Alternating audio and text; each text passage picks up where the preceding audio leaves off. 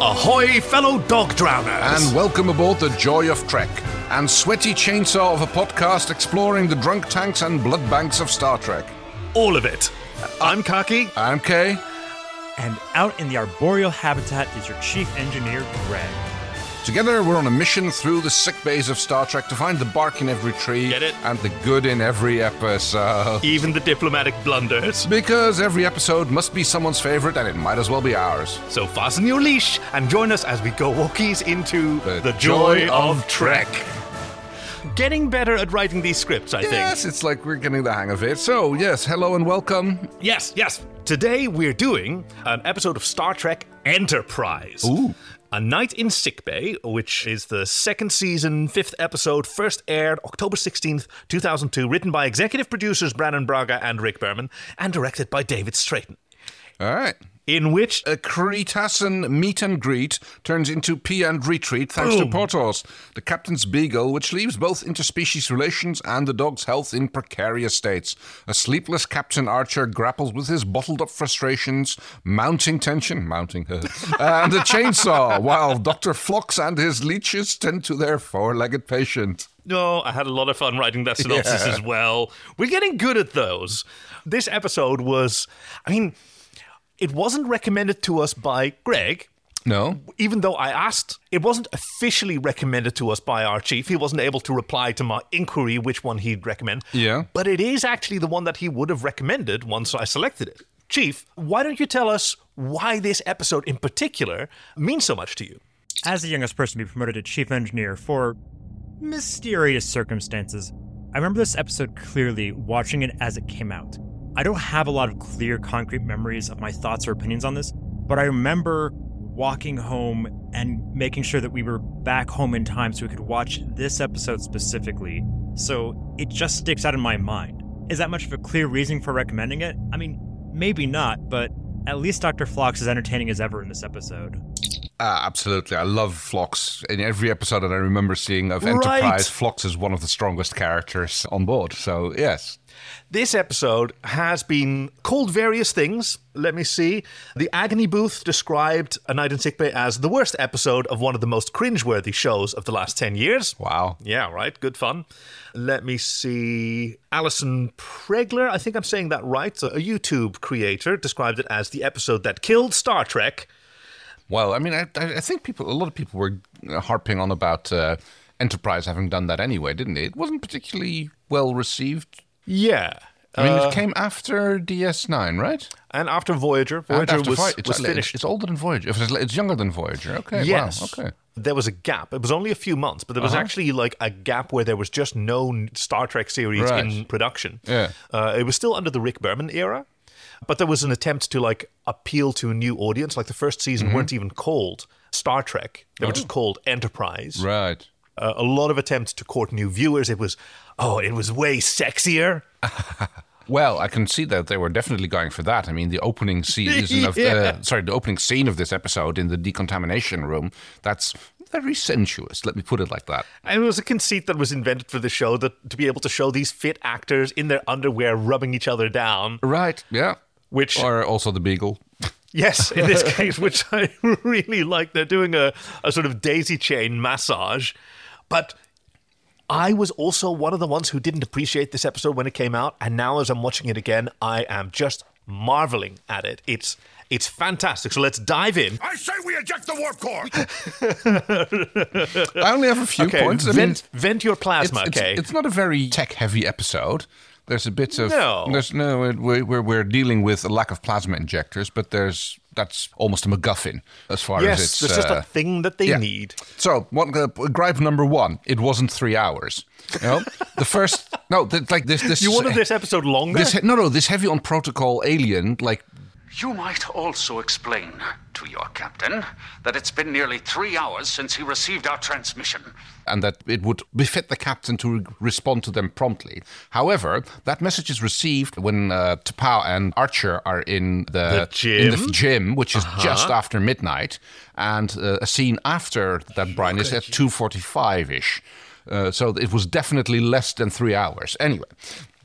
That's the first one. Okay, yeah. Second one is... I have a rebuttal, but I'm not going to do it because this is about venting your plasma. This is a safe space. You're going to say, like, oh, maybe they have different hours, but I'm pretty sure that the universal translator would have accounted for that. Well, they clearly didn't set their time to the capital city. Oh, no, they didn't, but that doesn't change the length of an hour. Nah, that's true. Yeah. No, you're absolutely right. And, well, like, Pothos is being kept in a biohazard security container, which opens with like a simple, tiny little catch and no noticeable seal around the top. So yeah. I mean, it's not as bad as, space helmets on Farscape, which are not known to have like a chin. Yeah, exactly. Bit. But, all right. Oh, that's very good. I mean, obviously mine is Archer's behavior. Archer, Captain Archer of the Enterprise, who is called a trained diplomat by his best buddy, Chief Engineer Trip Tucker, is an absolute dickwad. He's throwing almost a hissy fit at... Yeah, which was everyone's complaint. Like, he is so unlikable, and there was a lot of concern, like, whether this was supposed to be heroic, because he's very brash, which is now a loaded term because that's the excuse that is given for behavior by certain people such as Donald Trump. Boys will be boys and all that kind of thing. Right, exactly, where depending on one's social status, absolutely unacceptable idiotic behavior is just called brash. Apologizing, asking forgiveness, just because we ate lunch in front of them on our own ship months ago. I call that groveling. But that was the attempt with Archer, right? He's much younger, fitter, more aggressive kind of captain's the first Warp 5 ship in Earth's history. He doesn't want to wait anymore. Yeah. They're literally doing the boldly going where no one has gone before. There's a lot of more of that. I think that was what I remember from the first season, at least. There's a lot more. Absolutely. Oh, like, yes, we're meeting these new... There's a lot of first contact, actually. I mean, pretty much every episode is a first contact episode. Yes, and they all go great. Yeah. But so, in that context, one could imagine that the writers expected us to be on Archer's side when he's so dismissive of another culture. But coming back to this, I don't think that's the case. No, it comes off as a little bit petty and overly... not overly... It's hard to be overly concerned about a pet, but at least not prioritizing those feelings in the correct way. Yep. Because here's how I can view this episode now. This is his worst day. Right, that we've seen on screen. He's probably had worse days, but like his performance is the lowest. He's the least empathetic. He has the most friction with his crew. He makes the most mistakes, and we get to see it. Yeah, very good point. I mean, everybody has off days, and even the captain does those. And I guess it's up to the crew to actually compensate for that. And like, he does come back to what he says. He reflects on himself. Let me put it like that. And he goes back and does a little round of apologizing to both T'Pau and to Phlox. I like that you keep saying T'Pau. No, that's not her T'Pau. name. It's T'Pol. T'Pol. That's it, right. It was going to be T'Pau. Oh. We have a cat crawling over her equipment, but it's okay because she seems more interested in my socks. So if we can just as long as she doesn't pull any switches or push any buttons. We're actually almost like concluding our episode and review, even while we were just supposed to eject the warp core. So I mean, this is like something that needs addressing. Let's dive into the episode. We start off, Enterprise is in orbit around some planet, and you said... I love how she looks. I love how the Enterprise looks, yeah. She was made for widescreen. Yeah. Right, she's got a very different silhouette. I didn't appreciate her at the time. It looks a bit like they tried to make Voyager a little bit older. Voyager is older and is sleeker and rounder, but it's kind of got the same ship, at least when Voyager has her nacelles up. Right, in the warp travel position. But yeah, I like how she looks. And she also looks more mechanical. Yeah. I noticed that immediately from the first time we saw a shot on engineering and later also in the captain's quarters. Yep. It has a much more Galactica feel than... Feels like a submarine. Right, yeah. Right, In a lot of ways. You've got rivets, you've got welds, handholds, handrails. Oh, yeah, in case the gravity fails. Hazard tape, like all sorts of features that we're used to not seeing in the 24th century. Right, because everything is covered with extrude. Plus, the old NX-1s didn't have replicators for them to be able to replace the carpeting when it caught on fire and burned from all the fuses blowing all the time and battle shorts happening. You don't need carpeting. Guys, it's a spaceship. You don't need carpeting. What are you doing? Why? Yes. I noticed that in the sets as well. Like, I've seen this series start to finish, and of course I realized that it was very sort of rivet-y and industrial looking. But I noticed some things that I've never seen before. Like the captain's ready room, it has these little half steps down, and there's a ladder in sickbay that goes, who knows I guess where? It's into a Jeffries tube or something like that. But it starts off with, Archer griping. Yeah. Basically, they apparently committed a social faux pas by eating in front of the visitors on board the ship. Let me get this timing straight. Yeah. I'm not even going to need the Chief's help on this one, unless I mess up. Unless you get it wrong. Yes, exactly. So in the season 1 episode Vox Sola, they first met this species, the Cretaceans, whom they at one point offended because they ate a meal in public. The Cretacean was invited to eat a meal, and they said, "I would just attack us." Oh, you eat how you mate. Because... And then they asked, well, how do you eat? Well, the same way, but we do it in private. Yeah. Right? One wonders what they do in public then. This is not a particularly good example of first contact. Yeah. And so the second time that they actually approach the species, it's to ask for one of these high-tech plasma injectors. Right, because they are... The MacGuffin is one of the plasma injectors is broken down, and they need a replacement. However, it is... And this is also a bit of griping from the captain. The ship can run on 4. Yeah, but it can't run on 3. So she's equipped with 5. Yeah. She can fly fine on 4, but one of them failing mid-warp is disastrous. But it's only failed a little. It's not even failed yet. It's just acting up a little. But it's got a chief engineer who won't accept that. Who puts his foot down, yes. And so, as part of their rapprochement with the Cretaceans, they visit their planet, and then they hung out for apparently just 5 days doing nothing, and then they went down and were made to wait for 12 hours, and they were sent away with no plasma injectors, nor, in fact, an idea why they were sent away. Well, you said the 5 days of doing nothing, or the 5 days of groveling, as Archer describes it. Yes, which neither his first officer nor his communications officer really support. Acknowledge, yes. And they're in the decontamination chamber where they're applying gel to one another, which, however, that... There's lots of blue light and lots of, rubbing gel. I've always sort of expected, Playboy Channel music, whatever the hell that sound. No, hold on. I've never seen it. You've never seen the Playboy Channel, but you know exactly what that music sounds like, right? It sounds roughly, hey, Chief, doesn't it sound like this? Yeah. Brown chicken. And the doctor dismisses them all, turns the lights on, except for... Potos, who has to stay. I love how you keep inventing new names. Potos, Porthos. Porthos, yeah, Porthos, that's Porthos, the one, yes. That's the one. One for all for one, and that. So let's talk a little bit about this beagle. He was played by a beagle performer called Prada in the first season, and he did a very, very good job. But he was also hung like a dog, and the producers or seniors felt that was maybe a little bit distracting, and you had to sort of edit around that because he had normal anatomical features for a healthy dog of his gender and expression. And so 2 new actors were brought in, and those were Breezy and Windy, and they were girl dogs. And they were even, for every scene, they had to be just slightly repainted to have the same spot on their side. Yes. And then trained not to lick that spot. Yeah. And so throughout this episode, we're going to see a lot of Breezy, and she is a very good girl. Mm-hmm. And you can see how well she's doing here. This decontamination set is tiny. It was too small for her handler to even be on the set. Okay. Be on the set, and she had to be left alone, and then on cue, sit down. Oh, yeah. And didn't she do a very good sit? She did. An amazing sit, yes. Good sit, Breezy. And then the theme tune starts.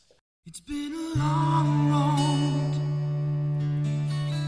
Getting from there to here. And I've never regretted doing this podcast more.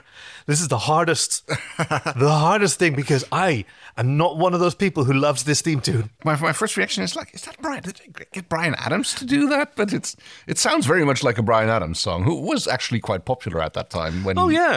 As was this song.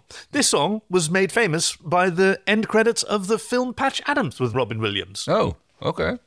It wasn't even an original song for the series. It was just a pop song that was weird. The joy of Trek. We're a positive podcast. Positive podcast. I even look at my notes are so desperate. It's so slow, taking forever. Just doesn't end, please. And then you gave me the great news that you'd looked up what this was called. So you Googled, what did you Google? Oh, I just Googled ST:E theme song. Yes, because it's Star Trek Enterprise. Google came up with Saint Elsewhere, the theme song. What was that? Is it like, it's one of those... I want to be your man in motion. I want to be your... I think so. That's got St. Elmo's Fire. That's a Okay, different you can song, see why I but- got Yeah, confused yeah. there. Okay, St. Elmo's Fire. Now that I sing the lyrics, I remember.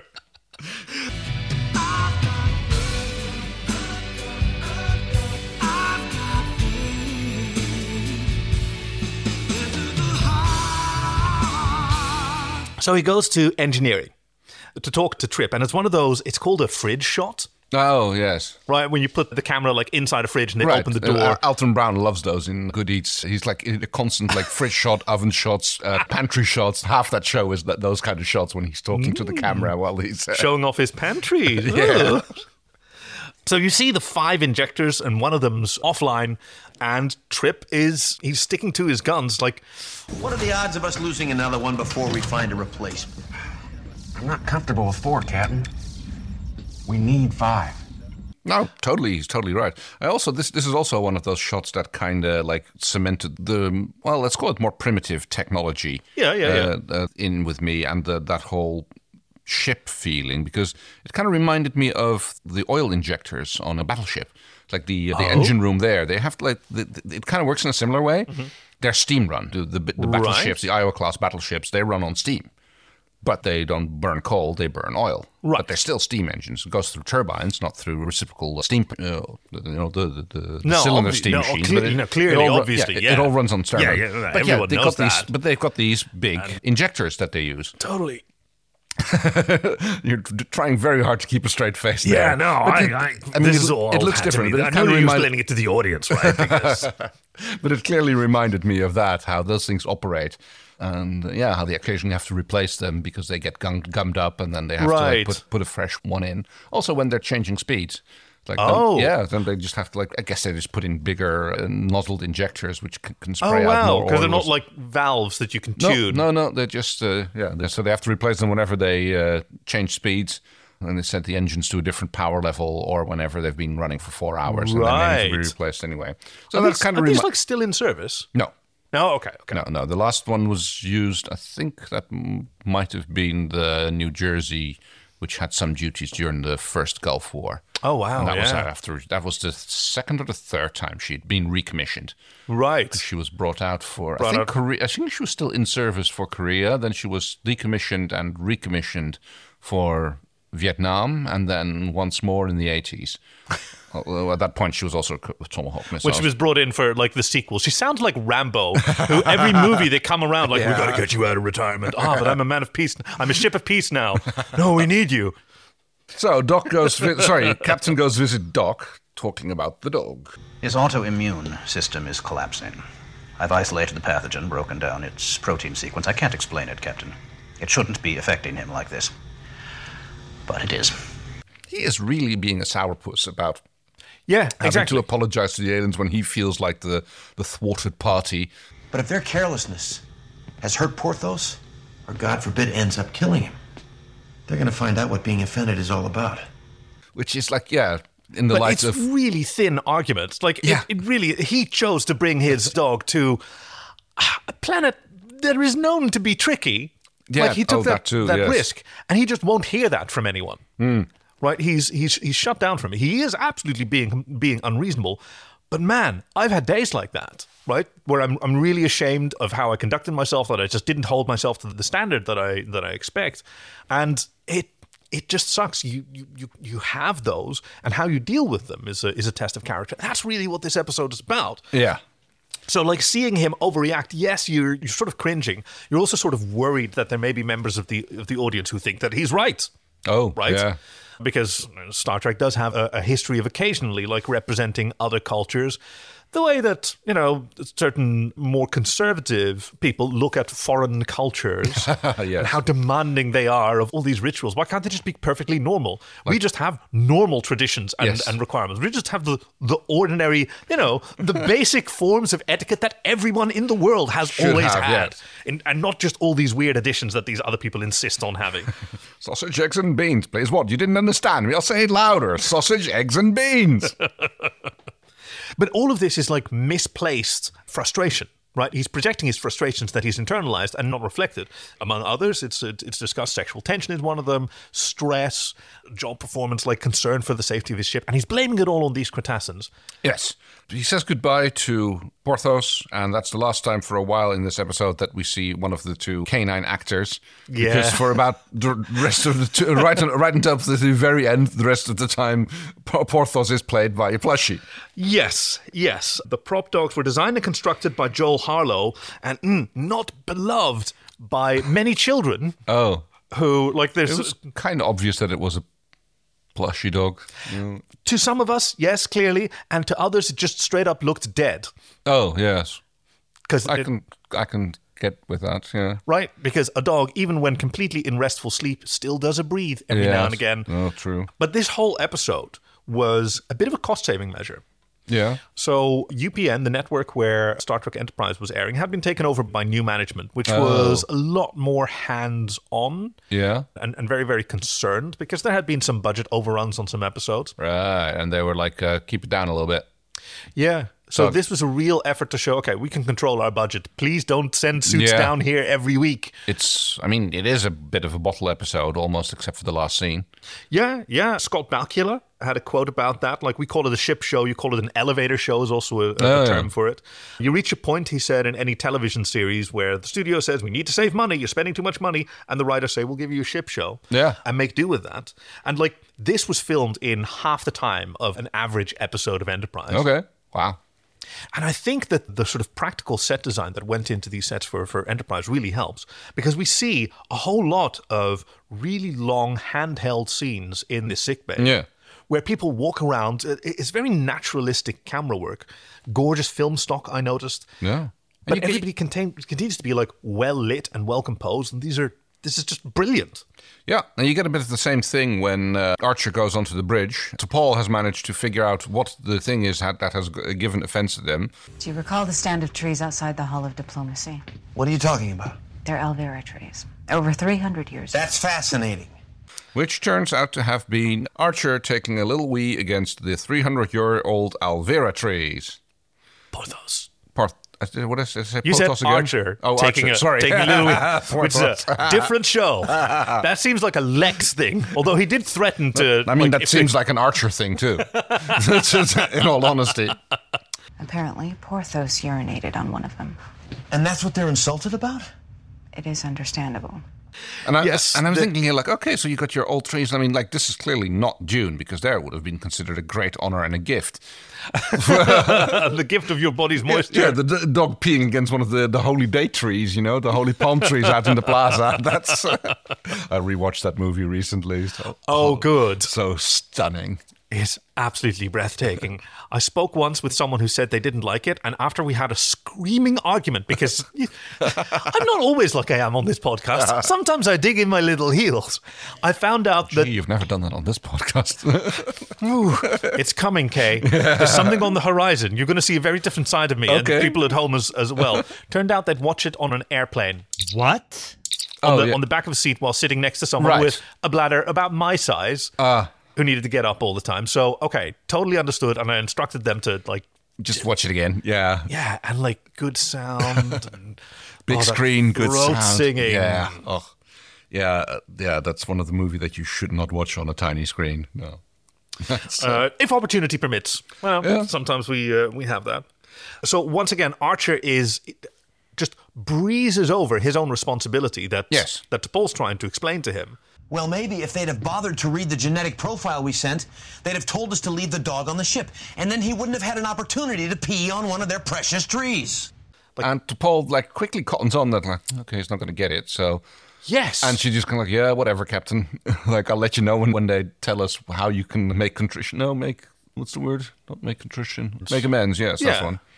And they're working on it, which is also something that I like about this episode. We are presented with these supposedly really unreasonable Cretaceans, but these are people who have welcomed this ship to their planet in spite of disastrous first contact and disastrous second contact, and they're still providing opportunities for, like, we actually want this to go well.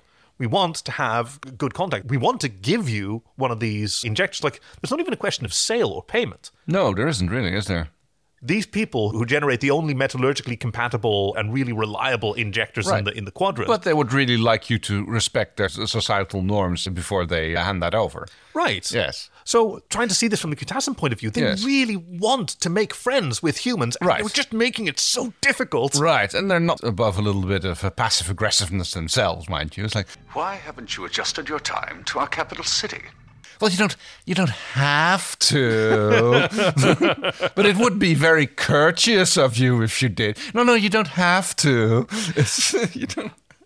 Okay, we'll get to that when it's my deleted scenes. I've got some headcanon about this guy that's going to really fix him. Did you recognize him, by the way? No. It's Matthew Vaughn. He's played a lot of aliens on Star Trek, right up there with Jeffrey Combs and, the man who played Sarek. Anyway, we know him most from Enterprise as Admiral Forrest. Oh. He's Archer's direct report. And now he also gets to wear this makeup. Chief Engineer Greg here. Just a quick correction. It was Mark Leonard who played Sarek, and Kaki just misspoke there. It's Vaughn Armstrong, not Matthew Vaughn, playing the Kutassan captain. Meanwhile, we continue the Star Trek tradition of the captain having an obsession with an obscure 20th century sport from Earth. Do you remember which one? In this case, water polo. Very good. Well, oh, yes, it's on the screen. It's on the screen, and I recognize the ball that he's using. You recognize the ball? Yeah, water polo has a kind of distinctive look. And for some reason, the ball's always yellow in your water polo. And it has that pattern on it, so that immediately jumps out as a water polo ball. You're such a jockey compared to my sedentary ass. I happened to do some swimming in my teenage years, and one of the things we did at the swim club was play water polo occasionally. So awesome. But yes, he's sitting in his quarters, playing with his ball. He's not having a good time. He's looking at his bed. He looks at the empty dog bed. Yes, and he decides to go to Sickbay to keep the dog company.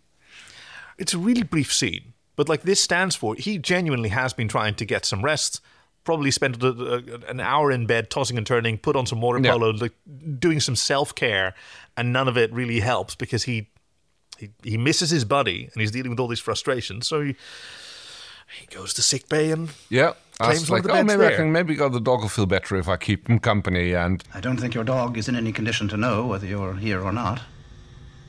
Well, then maybe it'll cheer me up.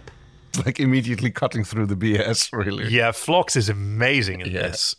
He's so curious and so interested. There's a cute little discussion about what the amount of degrees that Phlox has.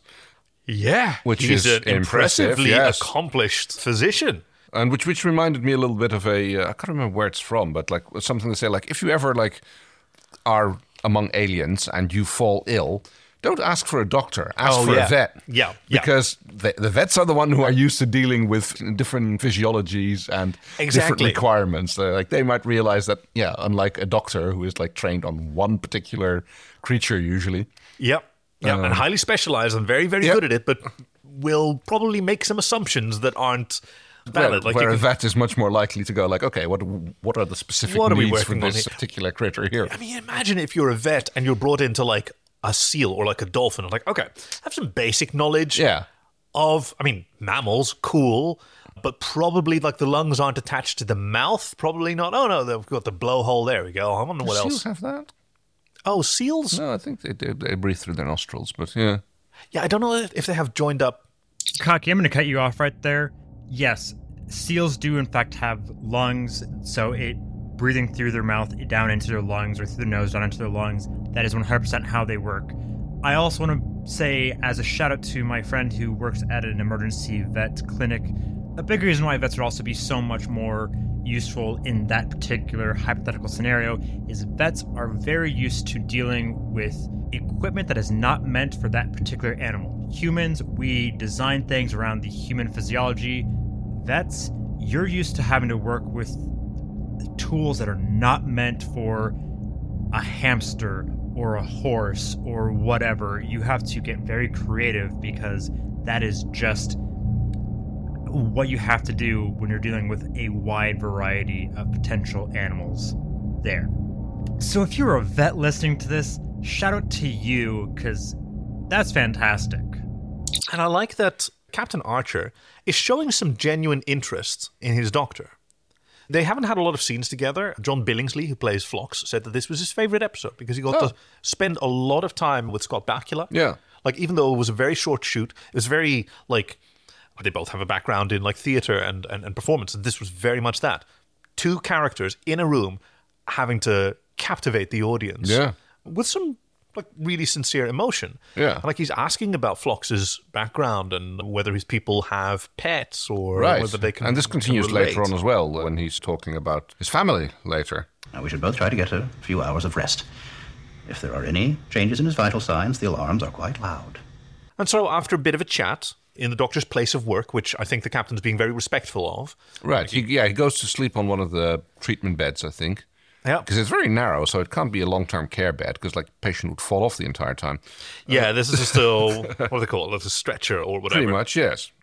Until he's awoken by a creepy noise, and the camera angle like shifts to from above while he's in this enclosed, encurtained Goes treatment room. creeping through the rooms until he finds out that Dr. Phlox is cutting his toenails with like some sort of sonic bread knife or something. He's just slicing through these Which are things. serious toenails, and if that's a week's growth, then yes, he does have quickly growing toenails. Now, the hilarious part in this, of course, is that after Archer goes back to sleep again, Phlox comes out and then drops his toenail clippings into some cage, which waste not, want not. Yeah, which provides a little bit of a fight. He's like full of lots of critters in the sickbay here. Yes, that was also an innovation for Enterprise. I think it was also in like the writer's manual that his apothecary is just this zoo of wonders because he collects all these properties of all of these creatures throughout the world, and he's as likely to use like leeches as something else, which of course in the early 2000s was then a fairly new therapy, maggot therapy for wound cleaning. Yep. But I believe even leeches are coming back into vogue for certain types of wound therapy. Are you familiar with them? Yes, I've heard of it. I know that they're still being used again. I think it's leeches are specifically used if there's like a issue with arterial flow. So like if areas get clogged up, then they can be used. Leeches can be used to just like help relieve a little bit of pressure there. That's really clever. Yes. In the same way, like he's so interested in all these adaptations of various species, and he keeps kind of a zoo of various animals. And it turns out it's like quite a nighttime job that he has in keeping the menagerie going, because like every hour or so, like Archer gets woken up again by something else going that the doctor is doing. Yep. First, he is like he's got an amazingly large tongue scraper. I mean, he's got an amazingly large tongue as well. Say. I mean, that tongue scraper that looks like big enough for to use on a horse. And he's got length, but he's not got width. His tongue comes down to his sternum. Yeah, well, about to his Adam's apple, I'd say. But and next, he's like feeding some fish tank where like they're not told to not be greedy. I'm sorry, Captain. Did I wake you again? What the hell's going on? Feeding time. And Archer asks if it's always like this, and I say, well, on the nights that I'm here, they know they get very demanding. Yeah. Because the Nobulans don't sleep quite as regularly as humans do. Clearly not. They do hibernations once every so often. Yeah. But like he says, we should get a few hours of rest, which for a human means sleep, but for him means, we'll just do some relaxing activities. Yeah. Archer gives up and goes to the gym where T'Pol is casually running on a home trainer. Yep. And he joins her. And immediately, like, there's a fantastic sound effect of, like, indicating the speed. Yes. And his starts slower, and then he beep, beep, and they both caught up. And she presses hers to speed it up, and he does that, and it becomes a bit of a back and forth. And, this is like one more little thing that I missed in ejecting the warp core segment. Got a little plasma left in your injector, There's a little bit like... So they're constantly one-upping each other on the speed, and you can hear the frequency of the machine going up and making a little bit more noise, but they don't actually run faster. They continue to run in the same pace. They don't actually accelerate. Oh, okay. Let me see. Shields up. Let's see if I can do this. Maybe their stride length is increasing. We only see them from the chest up. And anyway, can you imagine filming this scene? Yeah, and then they have to run faster. Do a retake? Of course I get it. But it's like it's just something that when I realize, like, hang on, they're still running in the same pace. If you're listening to the thud, thunk, thunk, thunk, that their pace doesn't change. I wonder if they're actually on treadmills. We see their shoulder movements, and they're very natural. Would it actually be easier to do this while on an actual treadmill? Yes, I would. I'm firmly convinced that it's easier to do this while you're actually running than it is you pretend running. But you also have to perform. Yeah. You have to speak, so your breathing can't accelerates too much. You can't. No, but that's why they're keeping at such a leisurely jogging pace. Yeah. And doing a stand-in-place running would be as much exercising as doing an easy jog. It almost costs just as much energy to pretend that you're running, probably even more. Yeah, than that's it would a good be point. To just be gently jogging. Yeah, must have been a very tough scene to film. But T'Pol is once again confronting him. Like, she even says, "You're once again ignoring the consequences of your actions." She tries to ram the point home where it's like, You obviously place more importance on the quality of the air your pet breathes than on the quality of the plasma that drives your ship. and he ignores that as well. Yeah. I can care about both. And she says it's about priorities. You're prioritizing one over the other, and you're doing the wrong thing. She's doing the exact thing that a first officer should do when her captain is impaired, giving him advice. But then she also backs off. Like, I've said everything that's to be said. Yeah, it's up to you now. You've heard it. Yeah. What you choose to do with it is fine. Like, she even backs off. Like, I obviously can't keep up with you. This is when we get the scene where Hoshi receives the transmission. Says the captain's not going to like it. Oh, the captain's right here. It's okay, Henson. They go to the bridge. Archer looks at the demands, and he seems to be rather nonplussed about what's going on. But yeah, T'Pol is like looks at them as well and goes like, Do we have a chainsaw on board? which is like such a cool. It's like, yeah, it really makes you wonder. It's like, and he goes away to get some more sleep. Hey, maybe 3 hours did pass. No, between this moment and no, because you will shortly afterwards see. Here you go. So 12:09 a.m. is when he walks into the gym. Yes, and so literally in the next shot, it says 1:32 a.m. when he wakes up again. Okay. I'm going to skip ahead. There's the whole fantastic scene. This is a really great scene. No, you don't even have camera. to. It's literally the No, scene. look, he goes to bed again. He goes to bed again at the end of the scene in sickbay, and then we cut to the communication. So he's had... No, but look at the scene that comes up then. This scene first. Like he does two sleeps between this moment and... No, I understand. Okay. All right. I'm pretty sure that I'm right. Okay. Okay, so this was like the first communication is between midnight and 12:15.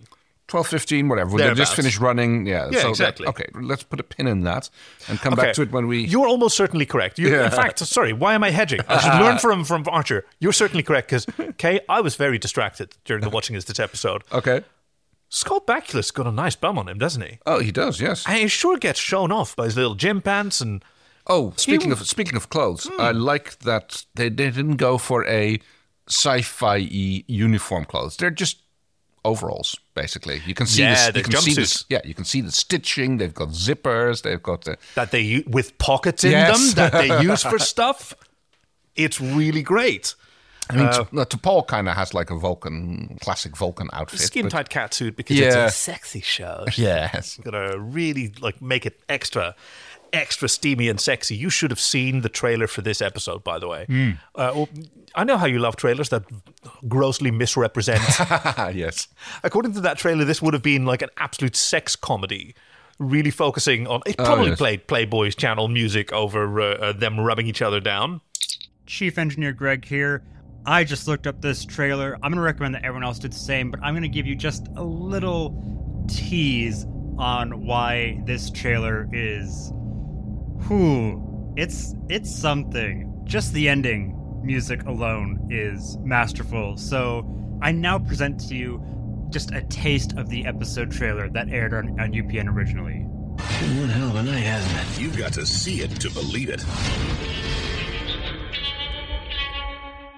Let me see, what's the next psychodrama that takes place? Well, first there's a little crisis with the dog. What's happening? He's gone into anaphylactic shock. Yeah. First treatment doesn't work. Like, Archer's being a little bit bitchy again. It's like, oh, you said we'd know in a few hours if it'd work. And he goes like, yes, it's not working. And it didn't work. And we're going to try something else. And Archer's like... Let me guess, we'll know in a couple of hours, yes. I thought this scene was great because he is really concerned. Hey, is my dog going to die? And the doctor doesn't answer him, but gives him something to do. Fill this with 5 cc's of Tetrasol. It's the blue fluid. Second on the right, 5 cc's. And Archer doesn't question it. Right? No, he doesn't argue. He goes straight into and does it, yes. And this is where, I really got on Archer's side. Because if all this frustration that he's been venting at, and all this plasma that he's been venting was an aspect of his character, then he'd be doing it now especially. Yeah. But it's not a response to stress. So he doesn't get worse at it when he's under more stress. Like it's misplaced frustration at something else. So right here, he shuts up, assists the doctor in the procedure, and doesn't talk again until the doctor says it's done. Where, yes, it'll take another couple of hours before we know. And Doc starts doing a little bit of psycho digging at him, trying to figure out what's up. He just do a little psychoanalysis. How are things progressing with the Cretaceans?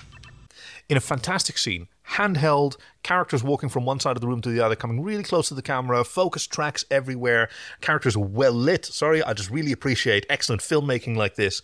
And have you considered that your anger may encompass more than just Porthos and the Cretaceans? What? And it might be sex.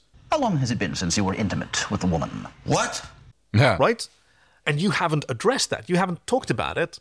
Like even later on when Archer doesn't quite admit it, but asks for some advice, like what can I do? Do I talk about it? Do I ignore it? No, neither. Neither. Just be aware of it. Just integrate it. Yeah. I'm a sexually frustrated person right now. Yep. I know this about myself, and then, we can handle that. But yeah, he absolutely refuses to address that or even consider the fact that it might be correct. Yep. But Archer's not ready to listen to that. No. And he says, I suppose you're going to tell me you have a degree in psychiatry, too. Absolutely. Actually, I do, yes. No, veto. Going back to bed. Does another sleep. Yeah. You've only got one patient right now, and that's the dog. So it has now been a certain amount of time. Yes. Which this person seems to think is 3 hours. Yeah. And once again, I'm thinking about this from the Cretaceans' point of view. They haven't heard anything. No. For a while, which is weird. Someone's left their DM on red and not responded. Yeah. And they've accepted that for a while. Here's my headcanon. This guy isn't like the highest authority there. Like he's representing someone much more important than him. And he's really on Enterprise's side, providing them opportunities to, hey, please do better. Yeah. As per my previous email.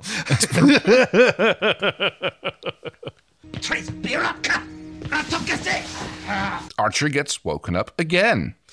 Yes. Because apparently one of Phlox's pets, or in this case, a bat, has escaped. I have a proposal for the name of this Pyrethian bat that's escaped. Okay. Stoffel. Okay. I propose. Yeah. Okay. I can see where you're coming from. Naming with that one. her after a famous honey badger. Who is notorious for being able to escape from any enclosure. There's a fantastic video about this. I don't know if it's a sanctuary or a zoo in South Africa. I think it's a sanctuary, yes. Where one of the minders is complaining about Stoffel's just relentless escape artistry. Yeah.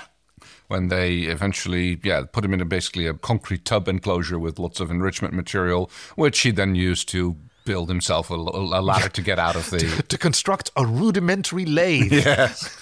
And then they gave him a... You like that one? Get off the line, guy. Yeah, then they gave him a girlfriend and he stood on her so he could open the gates to his... Yes! They became a double act. Yes. Mungo Jerry and Rumpel Teaser. Oh, yeah, speaking of girlfriend, the doctor's strategy for recovering the bat, I thought... is creating a Pyrethian moonhawk. See, I thought it was just an origami boyfriend that he was making for her. That seemed to make sense. But no, apparently it's an origami predator that he was trying to scare her with.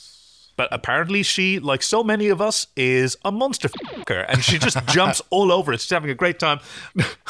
Captain Archer, who's out there with a butterfly net, quite unable to catch her. They both fall down.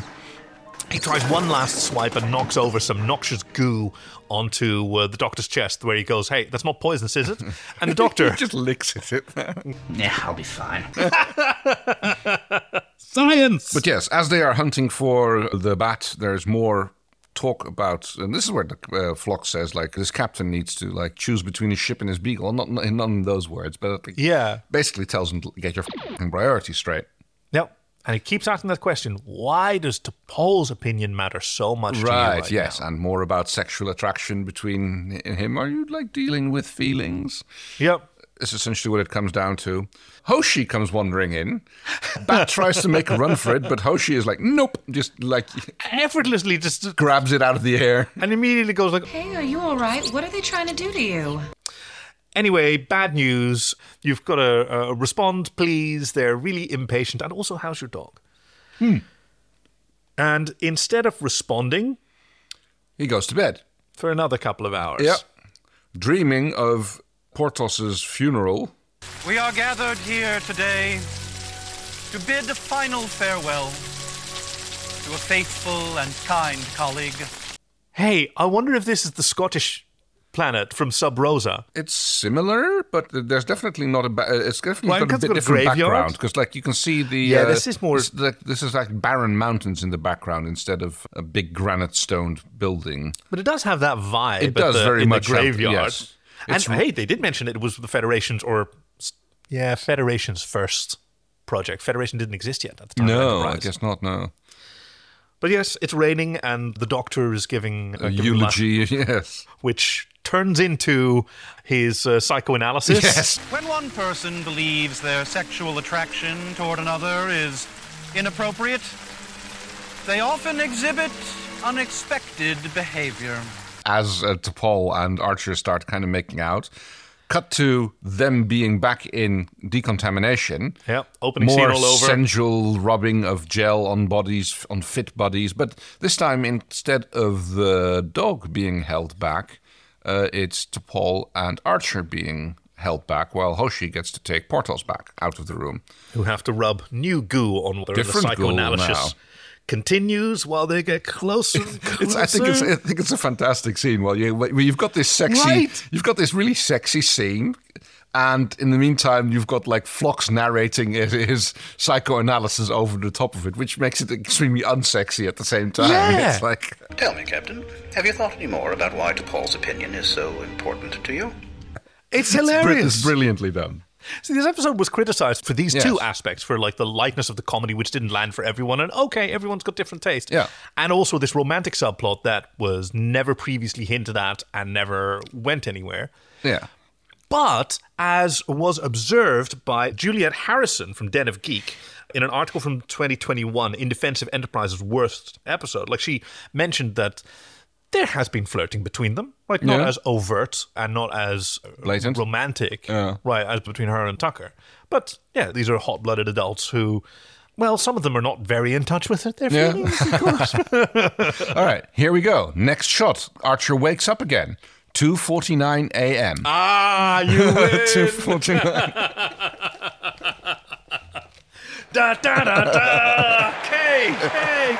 Everybody's cheering. Oh, absolutely. Anyway. I have this as well. When I've got frequently interrupted sleep, I've had a... Oh, yeah. Right? And the dreams, wow. They're weird, yes. They get real weird. Yeah. And it also feels like it's terrible. It's like, it feels like you've been awake the whole night. You know for a fact it's not, but you've seen 1 o'clock, you've seen 2 o'clock, you've seen 3 o'clock. And there's no way that you've been actually awake for an hour. No, but you have been to a pirate ship and a spaceship and a horror hospital in the meantime. And there's an awful lot of plot happened in between. Yeah, and it feels like you've been awake the entire time. It feels just like this, right? Yep. Any indication on how your second treatment's doing? It doesn't appear to be doing very well. Archer reminisces a bit about the fact that he has never been without a dog. And he it's clearly, such a great And story. he clearly doesn't want to start that. An old girlfriend's mother had this beagle I was crazy about. Even after her daughter and I broke up, we stayed in touch. When the dog got pregnant, I was the first one she called. 4 males in the litter. The 4 musketeers. I've had Porthos since he was 6 weeks old. I grew up with dogs. Can't remember not having one. Well, we're sitting here next to your own little 6 or 7 year old. A week old. Well, 8 weeks old. Week. At this point, I suppose, yes. Yeah. Finally snoozing. And God, she does not look like the amount of trouble that she actually is right now, does she? Well, it seems to be fairly common for her to be very active in the mornings, then have a good long nap for most of the afternoon, and then become a little terror again in the evening. And now we get the sort of comedy of errors scene that not a lot of people love, but that I kind of find charming, because T'Pol walks in and With breakfast, Archer yes. appreciates it, and he says he's Sorry, a little on edge. I haven't slept very much, but I'm doing the best I can. Yes. There's a few, what did you call them? We call them Freudian slips. But, yes, I had it written down. Polarian slips. Two Yes. Polarian slips in 30 seconds. Because he also says the, by now, very famous quote. When you get back to the bridge, why don't you send me your lips? Which, out of context... Yes. List. And she just... Oof, okay. So much to tolerate from these people. And the doctor crosses between them and goes, Yes, I love that. It's like oh, isn't this interesting? Isn't that like, oh. So Paul has apparently broken down the reconciliation demands into specific categories and would you want to talk to them? And he's like, well, my only concern is the dog. And he's like, oh, do your job, man. Yes, right? You can see him regret it as soon as she walks away. That's when he said, okay, no, when you get to the bridge, send me your lips. He means the list, of course. Yes. But he's distracted again by some alarms because the doctor's treatment was effective, but Porthos suffered some serious degeneration of his... the pituitary gland. Which Dr. Phlox proposes to replace with a pituitary gland of one of his medicinal animals that he has. A Calrissian chameleon. Nice little shout out to Star Wars, do you think? Yes, I was thinking of that. Yeah, right. Yes. Lando Calrissian. Hey, bet our chief liked that. Okay, but here's the real question. Does the chameleon have, a little cape himself? Because if he doesn't, what's the point of it being called a Calrissian chameleon? Come on. And I love, again, Porthos. Porthos. No, I was Phlox. the doctor. Phlox, yes. How he's, his dry wit is, brilliantly comes to the surface again. He is Will he need a special diet or treatments, having a chameleon's pituitary gland? You may have trouble finding him. He'll have the ability to blend into his background when frightened. Really? No. It's like... Are you joking? Yes, I am. This sort of exacerbates the captain's stress even worse. From what you're telling me, the closest thing your people have to pets are furry little things that go well with onions. And now he's actually lashing out at the doctor as well. Right. And he's like, well, are you sure you're doing this right? And the doctor goes Perhaps I'm insensitive to the bond between you and your subservient quadruped. I'll leave the procedure up to you. But whatever your decision, make it quickly. Yeah, I thought that was really professional of him. Well, there was an actual bit of... I mean, he certainly took offense at some of the accusations of the captain, who said, you don't actually care about these animals because they're just food to you. Well, yeah, have you ever done this before? Has it ever been done before? And he's kind of casting doubt on the doc's abilities and intentions almost, because the doctor is doing what he can. And basically the doctor goes well, unless you have a better suggestion, this is mine. But Phlox sets a really good example here that I think Archer learns from, which is says, hey, you're right. I don't care about this animal like you do. So if that's important to you, what you're saying is actually true. I don't feel love, care for this animal because to me that's not what I feel toward animals. And so the decision should be yours. Yes. The captain really needed this. For someone to actually take his side and recognize that some of his feelings were valid. It gave him a moment of reflection to be able to... Well, it's not... Yeah, feelings are definitely valid, but also saying you're letting them get in the way of someone actually doing something about it. So the next thing we see is him contributing to this new treatment where... Right, he's basically the surgery assistant while the dog is submerged in a tank of water because of the reason... Superhydration. Yes. Greg, what was the reason that the dog had to be, submerged during the treatment? I'll need to superhydrate the canine in order to minimize the shock to his pulmonary system. Thank you. Thank you. And so we've got this cook pot with dog soup. Yes. And I love their scrubs. Those outfits. They only waist up, though. Are they? No, just something... Does he still have his butt-hugging Calvin Kleins underneath? They're just lighter grey pants on the bottom. Yeah. Dr. Phlox is using an endoscope. This is really cool sort of set design. Yeah, he picks out this little new pituitary gland which kind of gets thrown into a hole that is made in Porthos's skull. This is where the captain goes, hey, if anything that you said was maybe correct, I'm not saying that it is, but if it was... Yeah. Be aware of it, Captain. Simply be aware of it. You'd be surprised what a difference that'll make. He gets to tell a little bit about, why he knows about sexual frustration. And yes. We learn a lot more about denobulin. Yes. When I was going to Denoblian, I met a man with 3 wives, 3 wives with 3 husbands. No, wait, that's not how the riddle goes. How many men going to Denobula? Yeah. Yeah, because this is apparently like a very normal structure for them. This this polycule with 720 relationships, which suggests that it's not like a web of preference, that there is a sort of maximum number of individuals in these polycules, right? After which it tends to like cycle back upon itself. Yes, into itself, yes. But even like I said, like what's the point of being polyamorous if we don't? Yeah, if it's not complicated. But even that doesn't guarantee for good family relationships, because we learned that like 3 of his children he has fine relationships with. My 2 younger sons and I never saw eye to eye. I'm afraid we haven't spoken in quite some time. All of his children have left the home. Oh, there's an interesting bit where Archer goes, you don't look that old. And he goes... That as a compliment. Yeah, suggesting that maybe it really isn't in his culture, that, oh, you look so young. Oh. As in, yeah, maybe you look young and therefore inexperienced. And right. It's like we've known, like he has like 6 or 9 degrees at this point in various things. And he says they live long lives. Oh, there's also an episode where one of his wives joins the ship and they're reunited and they do this thing where they put their noses close to each other and just delight in each other's scent. And then she says, okay, I'm going to pack my luggage. And she says, yep, I've got some stuff to finish. We'll see each other for dinner. Cool. And Trip asks, like, you haven't seen each other in like 6 years. How can you like be so cool? Yeah, well, what's the rush? We're here now. Yeah, exactly. We've been apart for 4 years. Another hour, another day. As I said, we are very patient. And this conversation, like between them, is just fantastic because they're performing this medical procedure and they're also just relating with one another. Yes. And Archer ends up apologizing to Phlox. As I recall, you accused my entire species of being insensitive. And to the whole species. Then I apologize to you and all your fellow Denobulans. Yep. Phlox says, well, I can't speak for the others, but I accept. And here's to think that Paul told me you were incapable of apologizing. That really cinches it. Yep. And cuts us straight back to the planet. Well, actually back, we haven't been on the planet before. Yep. Where there's a little bit more apologizing that Archer is doing. He is down to his trousers, I guess. He's wearing the same blue pants as the others are.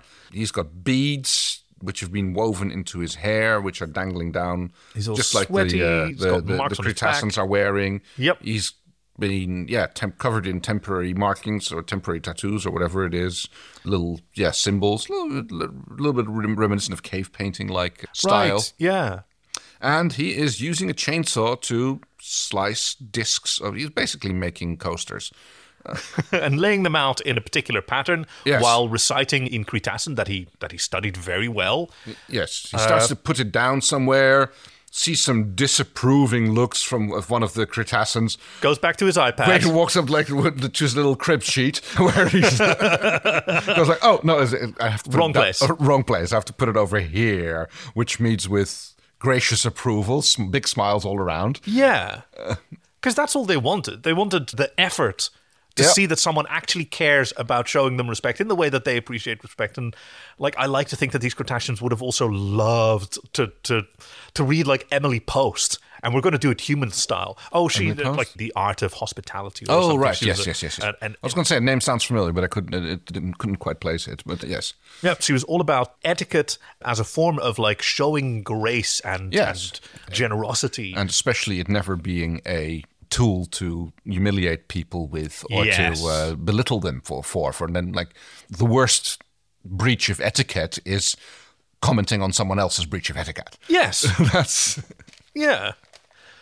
They must be making tons of allowances here because, having a crib sheet at one of these things is an act of generosity.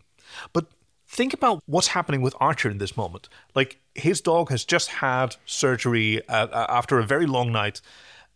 It's not better than it has been at any point. He's not certain that Porthos will survive.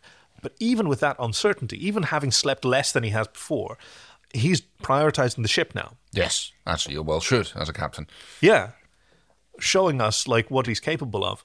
Because he's not coming to this because he finally had a night's sleep or because finally Porthos is better and now he can focus. No. He's focusing in spite of all that because he is a fantastic captain.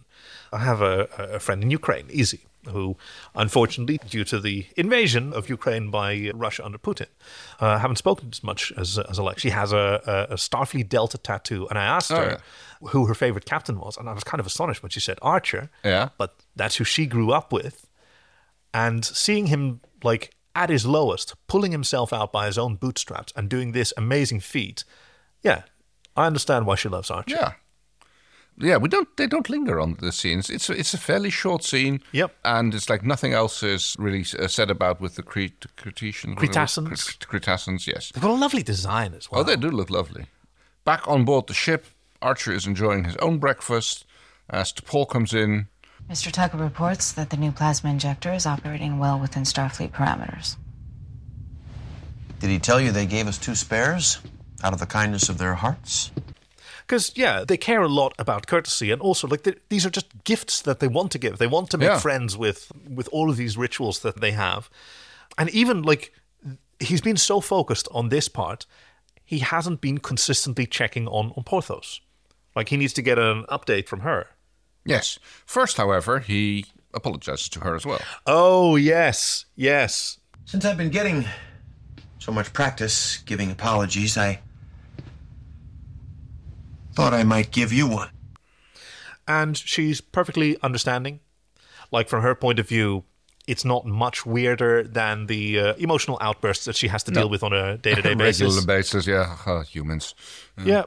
Kind of like almost gets into like a admission that there's a little bit of attraction going on between them, which she immediately shouts down. Then it's good that you're my superior officer, that we're not in a position to allow ourselves to become attracted to one another, hypothetically. Phlox gets another apology. And he also gets credit. Yes. I doubt I would have even gone down there if it hadn't been for you, Doc.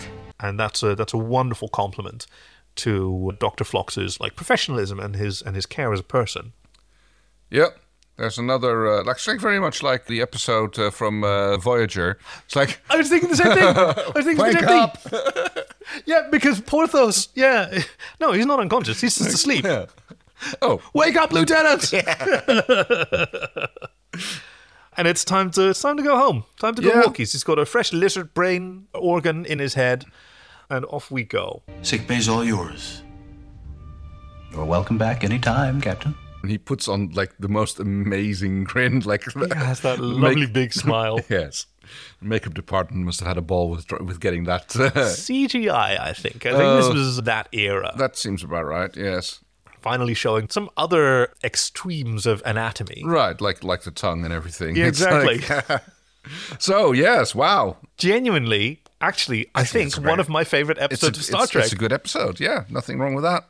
Right? It's like we've been to like. So I want to quote Juliet Harrison, who wrote this article, and I really found a lot in her summation. And she says, and this is again on Den of Geek. Yeah. This episode is sometimes accused of having killed Star Trek and blamed for Enterprise's dwindling viewing figures and eventual calculation. It's true that it has flaws, and it won't be bothering any best of lists, but it doesn't deserve its place on the worst of lists either. It's a good chance to get to know Phlox a bit better, a fascinating and genuinely alien character who didn't get the spotlight often enough. The interaction between Phlox and Archer here is genuinely fun to watch. It's light and fluffy and silly, and maybe that's not your bag, but it doesn't make it bad. It shows Archer at its worst, hey, at his most childish and petulant, but how can we really get to know any character without seeing them at their lowest? Yeah. By the end of the episode, he's regained his sense of duty and is fulfilling his role as normal once again. He had a bad night, so do we all sometimes. It's about time that we cut him and this episode some slack. No, I agree completely. Then it's time for our deleted... Probably going to have to figure out like a good name. Like what deleted scenes do you imagine didn't make it to the Blu-ray? Right. Oh, crikey. I forgot about that segment. Okay. Well, the easiest one would be a protracted apology scene, you know, where he like having to perform weird things, like it's hinted at. Right, it's hinted at between Hoshi and T'Pol. Like, well, we broke it down into the various elements. So I'm kind of like thinking of, like almost to the level of him standing there in the Hall of Apology stand, going like, "I'm a little teapot," performing something. Do the dance of contrition. Yes, exactly. Like, yeah, no, like, yeah, we have to do an apology dance from Earth. Like, what are we going to do? It's like, no, just like do the teapot song, you know? Yeah. It's like they won't know. It's like we don't have one, but... Oh, that was a plot point in a Babylon 5 episode where Susan Ivanova is supposed to like make nice with boom a shakalaka, boom shakalaka. an alien ambassador who says that, on my planet we open relations through intimacy, and she goes, okay, well, cool. Here's Earth intimacy. We do this weird dance, and then we yell at each other, and is that good for you? Yeah, we just did a sex is what we did. Yes. And the alien's not having any of it. I remember that, because he ends it like, next time, we're doing it my way. Well, we'll see. Yeah. We'll see. By the time you ever come back, the 90s will be over. I think my deleted scenes is going to be all of this about the Cretacean captain and the extraordinary lengths he's going to behind the scenes to continue cutting them some slack and convincing people. Him pleading with the leaders and give him a chance. Oh, come on, they're just like, they don't know about our customs. And like, of course they violated, like it's in the book. Okay, no, and he stayed up all night with his whole team. We've got to find some loophole that they can make this right if they just do it. And like, as long as they respond within an hour, an hour's plenty of time. It's been 3 hours. It's not. Oh, I've got a solution for that. Yeah. He's just as stressed out. Yes, he's having the worst night of his life. He's just doing a Karen. It's been 3 hours since. No, like Archer did. It's been 6 days, 5. He's been doing this. It's been 3 hours, 2. Yes. Absolutely.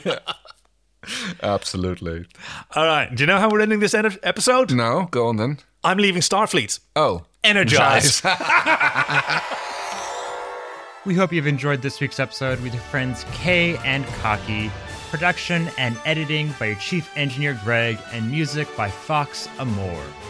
Join us next time for Picard Season 1, Episode 7, Nepenthe.